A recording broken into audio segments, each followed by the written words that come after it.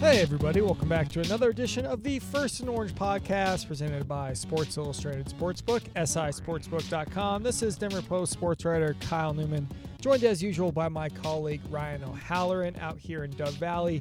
Got a packed show for you here today ahead of the Week 8 showdown at home against the Washington football team. Pre-practice injury concerns here on Wednesday. A couple trades over the weekend. We'll go over what GM George Paton was thinking there. Also, impact of Jerry Jeudy's return as he returns for the first time since week 1 from that high ankle sprain. How does this defense get fixed? Is Drew Lock an option at QB if the offensive struggles continues? Is Drew Lock an option at QB if the offensive struggles continue? And of course, we'll have some gambling chatter and predictions at the end of the show. Again, this is the First and Orange podcast presented by Sports Illustrated Sportsbook, sisportsbook.com. So, Ryan, we'll start off the top of the show with, of course, the injury updates. Two big names at the top of that list, and that is Von Miller and Mike Purcell. Miller, of course, left last week's game with a rolled ankle, and Mike Purcell dealing with a right thumb injury. And then Jeudy coming back, and possibly Albert O coming back as well. Go through it there. Recap it for us. Yeah, as we talk Wednesday afternoon before practice, Vic Fangio said Von Miller will not practice Wednesday because of the ankle injury sustained against Cleveland. Mike Purcell had surgery on that thumb, won't practice. And then I'll add a couple of limited guys, Garrett Bowles, Malik Reed, Tyree Cleveland. Big picture, the news is better on Jeudy and Albert O than it is on Miller and Purcell right now. So we'll start with the good news. Both players, Jeudy and Albert O, remain on injury reserve. They came out of Tuesday's practice in good order. Yeah, the expectation from Vic Fangio, or last Friday, was that both players would be available against Washington. From Dr. Vic, as we like to say, right? Yeah, so take it with a grain of salt, heavy dose of salt. Jeudy has not played since week 1. Albert has missed 3 straight games. So the Miller thing, Vic used the term questionable. If they had to use that designation on Wednesday, they don't have to on Friday. To me, it's 50-50 shot. If he gets out there on Thursday and moving around a little bit, is limited on Friday, gives it an extra 48 hours to rest from the time Friday's practice ends till the game starts. Maybe he has a shot. Purcell, don't count on him, as Fangio said on Tuesday, probably not available because it's just tough to play with that kind of cast as an interior lineman. So, the injuries are adding up. Maybe the extra couple days help the Broncos. Teddy Bridgewater is supposed to be a full participant this week, so we'll see what happens with Miller on Sunday. And of course, with these injuries to Von Miller and Mike Purcell specifically, some windows of opportunity here for some of these backups. Now, we saw against the Browns, Jonathan Cooper had 3 near sacks. He and Malik Reed will figure to start at the outside backer positions if Von can't go. Stephen Weatherly acquired this week. He's also an option, though he's really got to get up to speed at that edge rusher position. And that nose tackle, Deshaun Williams and Shamar Stephen, those 2 options there behind Purcell, which defensive line's got to pick it up overall. We've talked about that. Yeah, and I'll start with the outside linebackers. Stephen Weatherly, we'll talk about the trade more specifically later. Just give him some third down pass rushes. I would start Jonathan Cooper even if Von Miller's healthy. I'd start him over Malik Reed just to see if he can carry over some of that. Vic has taken a couple pokes at the rookie about setting the edge in the run game. So what? He was the only guy rushing the passer with any consistency against Cleveland. So, up front, whoever's playing nose tackle, Williams or Stephen, they'll both see time. You got to do a better job stopping the run. Purcell was that anchor. So it'd be interesting to see if Vic uses some 4-man fronts like he did against Las Vegas, like he did against Cleveland, to plug a hole in the leak that is their run defense. Again, this is the First and Orange podcast presented by Sports Illustrated Sportsbook, sisportsbook.com. Go check them out. Great new player in the sports gambling space. And let's take a listen in to a word from our sponsor. Nothing else in the world can hold a candle to sports. It's why true fans actually cry when their team loses a close one, and why we channel the memory of a goldfish to believe again before the next game. Teams can be beaten, but true fans are invincible. At Sports Illustrated Sportsbook, we get that, all of it, because we love sports too. We also happen to have the knowledge that comes from working alongside more athletes and coaches than any other sportsbook on the planet. We understand the game, not just the spread. So we made the sportsbook only Sports Illustrated could deliver. Sports Illustrated Sportsbook, the sportsbook by sports people. Download the SI Sportsbook app today. New players, when you bet $10, get $50 in free bets. New players only. Players must be over 21, located in Colorado. Qualifying bet $10 or more. Minimum odds minus 150. Free bet tokens credited after bet is settled and expire after 7 days. Free bet stakes not included in winnings. Promo expires 12/31/21. Full terms and conditions apply. Gambling problem? Call 1-800-522-4700. Again, folks, this is the First and Orange podcast presented by Sports Illustrated Sportsbook, sisportsbook.com, and check them out on Twitter at SIBetting. So let's talk about those trades, and we just briefly mentioned it when recapping some of the injury stuff there because, of course, these moves were driven by those injuries at outside and inside backers. Stephen Weatherly coming over from the Vikings, and then Kenny Young coming over from the Rams. Break those two trades down, and one guy a little happier to be here than the other, right? Which it definitely was interesting. Let's start with the rationale behind the trades. They're running out of bodies. They have 6 linebackers on IR. They have a couple other guys nicked up, Reed and Miller. Then if you're George Paton, you're 3-4 with 10 games to go. You are giving the message to the locker room, hey, disappointed with 4 straight losses, but here's some reinforcements. See if you guys can get this turned around. That said, if they lose on Sunday to Washington to drop to 3-5 going to Dallas, which is looking at 3-6, I would start shopping veterans left and right. Digressing, let's start with Weatherly. He looks like a safety, but he's playing outside linebacker. He played like defensive end for the Vikings in their 4-3 scheme. That was weird to me. But, he's excited. He's a free agent after the year. If he can provide a pass rush, all the better. Kenny Young, you could tell he was more blindsided by it.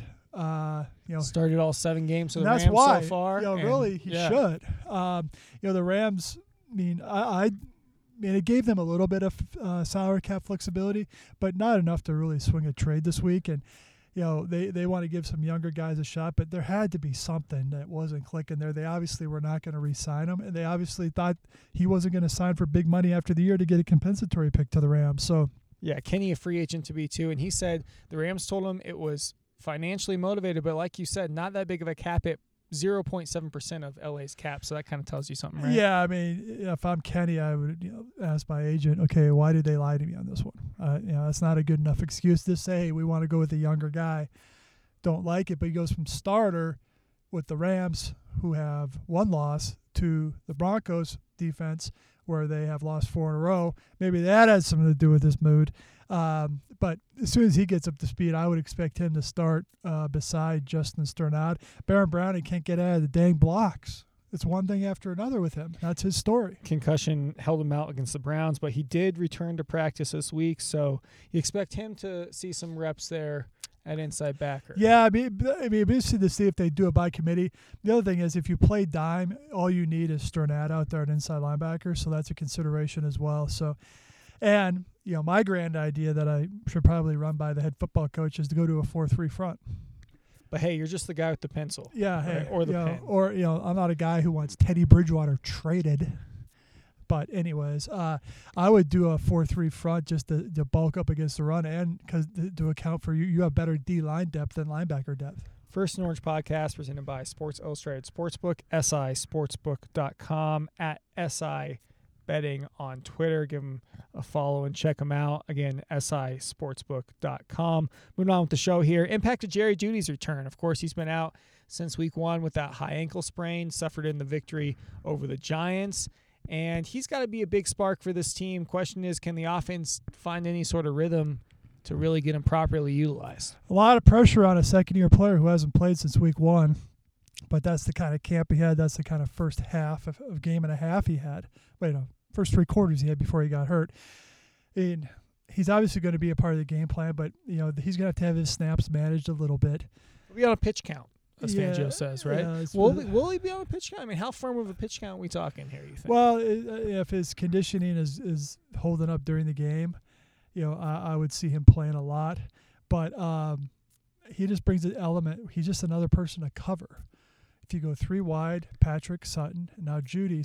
And to take the top off the D a little bit too, right? With Hamler out, since Hamler's been out, no really vertical threat. Now, is he in good enough game shape to do that? We'll see, but it's an option. Yeah, and he's better. He's good on those deep over routes as well.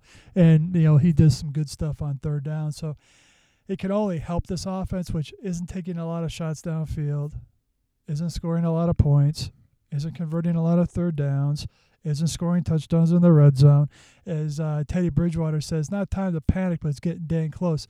100% agree with that. I would probably be at the panic stage if I was working in this building this week. But the fact that he's even saying that, the starting quarterback is saying, hey, it's not time to panic, but we're about to panic if we – we're about to panic if we lose, right? That's the message, and I like it too. Yeah, look around your locker room, Teddy. You don't see a lot of guys with winning experience here. Start cracking some dang skulls. That's what I would be doing, even if it is out of character for you. Wait, you mean Brandon McManus and Von Miller aren't going to carry over the Super Bowl 50 vibes? Well, because Kenny Young mentioned today that they've, being the Broncos, have won a Super Bowl lately. But it seems like eons ago, right? He'll figure that out soon, right? Well, let's put it this way. Kenny wasn't in the league the last time this team made the playoffs. So, there is not give me a break. Give me a break. First and Orange podcast presented by SI Sportsbook, sisportsbook.com, at SI Betting on Twitter. This is Kyle Newman alongside Ryan O'Halloran. Sports Illustrated has been bringing fans deeper into sports since 1954. That's over 65 years of pro sports insights and knowledge, and 6 years before there was pro football in Denver. While other sportsbooks know gaming, SI Sportsbook knows the game. It's betting built with a combination of actual sports knowledge and true sports passion. It's a sportsbook for real sports fans because it's made by real sports fans. And it's a perfect time to get your bet in on the game right now at sisportsbook.com. for the Week 8 action across the NFL. We're sprinkling some Ryan O'Halloran specialty analysis here on those lines that we're seeing at sisportsbook.com, starting naturally with the Broncos game against the Washington football team. Broncos 3-point favorites against Washington. Over-under is 43.5. What do you like about both of those, or dislike? I don't like either one, but since we got to make a pick, I think the Broncos win by 4 points. Field goal is such a cop-out line. They want you to pick one or the other, obviously. I do think this is a close game. And the over-under, I'm going to pick the under on that. I think just neither offense is really doing anything right now. So I think the Broncos will win a close game. And some other lines across the NFL on the First and Orange podcast presented by SI Sportsbook. Pittsburgh plus 5.5 at Cleveland, coming off a win over the Broncos. I like Pittsburgh in this game straight up on the money line as well. So I would obviously put a couple shekels down on the Steelers going on the road after their bye. The Browns going back to Case Keenum. The Steelers probably got to think Case Keenum is going to revert to Case Keenum. And so I picked the Steelers in that game. Tennessee coming off a big win. They're plus 1.5 at Indianapolis. Yeah, interesting. The second meeting of these teams already, the Broncos hadn't even played the Chiefs or Chargers yet. I'm going to go with Indianapolis on their home field. They dug themselves an 0-3 hole. They're 1-4. Win Sunday, they're back to even, 4-4 in a year.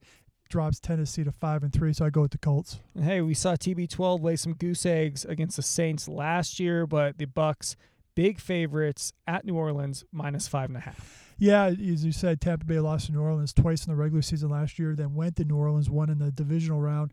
I like the Buccaneers right now. You watch that Saints offense with Jameis Winston. It's just not clicking very well. Granted, the weather stunk in Seattle, but I think the Bucs are clicking on offense right now. They're going to cover that spread on the road. And one final one in the AFC with the AFC West opponent. New England plus 6.5 at the Chargers. Yeah, a long trip for the Patriots. Chargers coming off their bye. They got smoked by Baltimore last time out. I like the Chargers to win straight up, but on the odds, I'm going to take the Patriots because I think it's going to be Chargers by 2 points. Again, folks, this is the First and Orange podcast presented by Sports Illustrated Sportsbook, sisportsbook.com. Kyle Newman alongside Ryan O'Halloran here.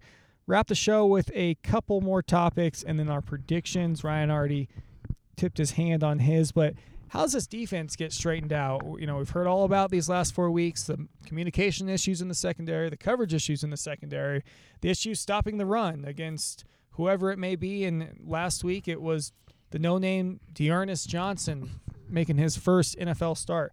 How does this defense get fixed? Because it's supposed to be the pillar of this team, and nothing close to that last 4 weeks. Yeah, it's startling how much they've struggled during this 4-game losing streak. And the big stat from the Cleveland game is the Browns had 6 plays of 3rd and 1. 6 plays, they converted them all. because all they did is quarterback sneak and fullback dive. You get into 3rd and 1, you're not going to stop teams most likely. So get into some 3rd and longer situations where you can tee up your pass rush, play some different things on the back end. But here's the thing. Broncos got to force a takeaway. They got 1 in the last 4 games. And the other thing is they're not really coming close. It's not like they're forcing fumbles or not falling on them or, dropping interceptions or et cetera, et cetera. So better work on the early downs against the run will lead to some 3rd and longs where they have to pass. That leads into takeaways and sacks. First and Orange podcast presented by Sports Illustrated Sportsbook, sisportsbook.com. Now, we saw Teddy Bridgewater battle some injuries this past week with the foot, with the quad. He says he's getting better. He says, he's going to play again here this Sunday, obviously. But should Vic Fangio and Pat Shurmur consider Drew Lock here this Sunday, especially if the Broncos offense sputters as it has mostly over this 4-game losing streak? Yeah, my rationale for going to Lock against Cleveland wasn't Teddy underperforming. It was Teddy being injured.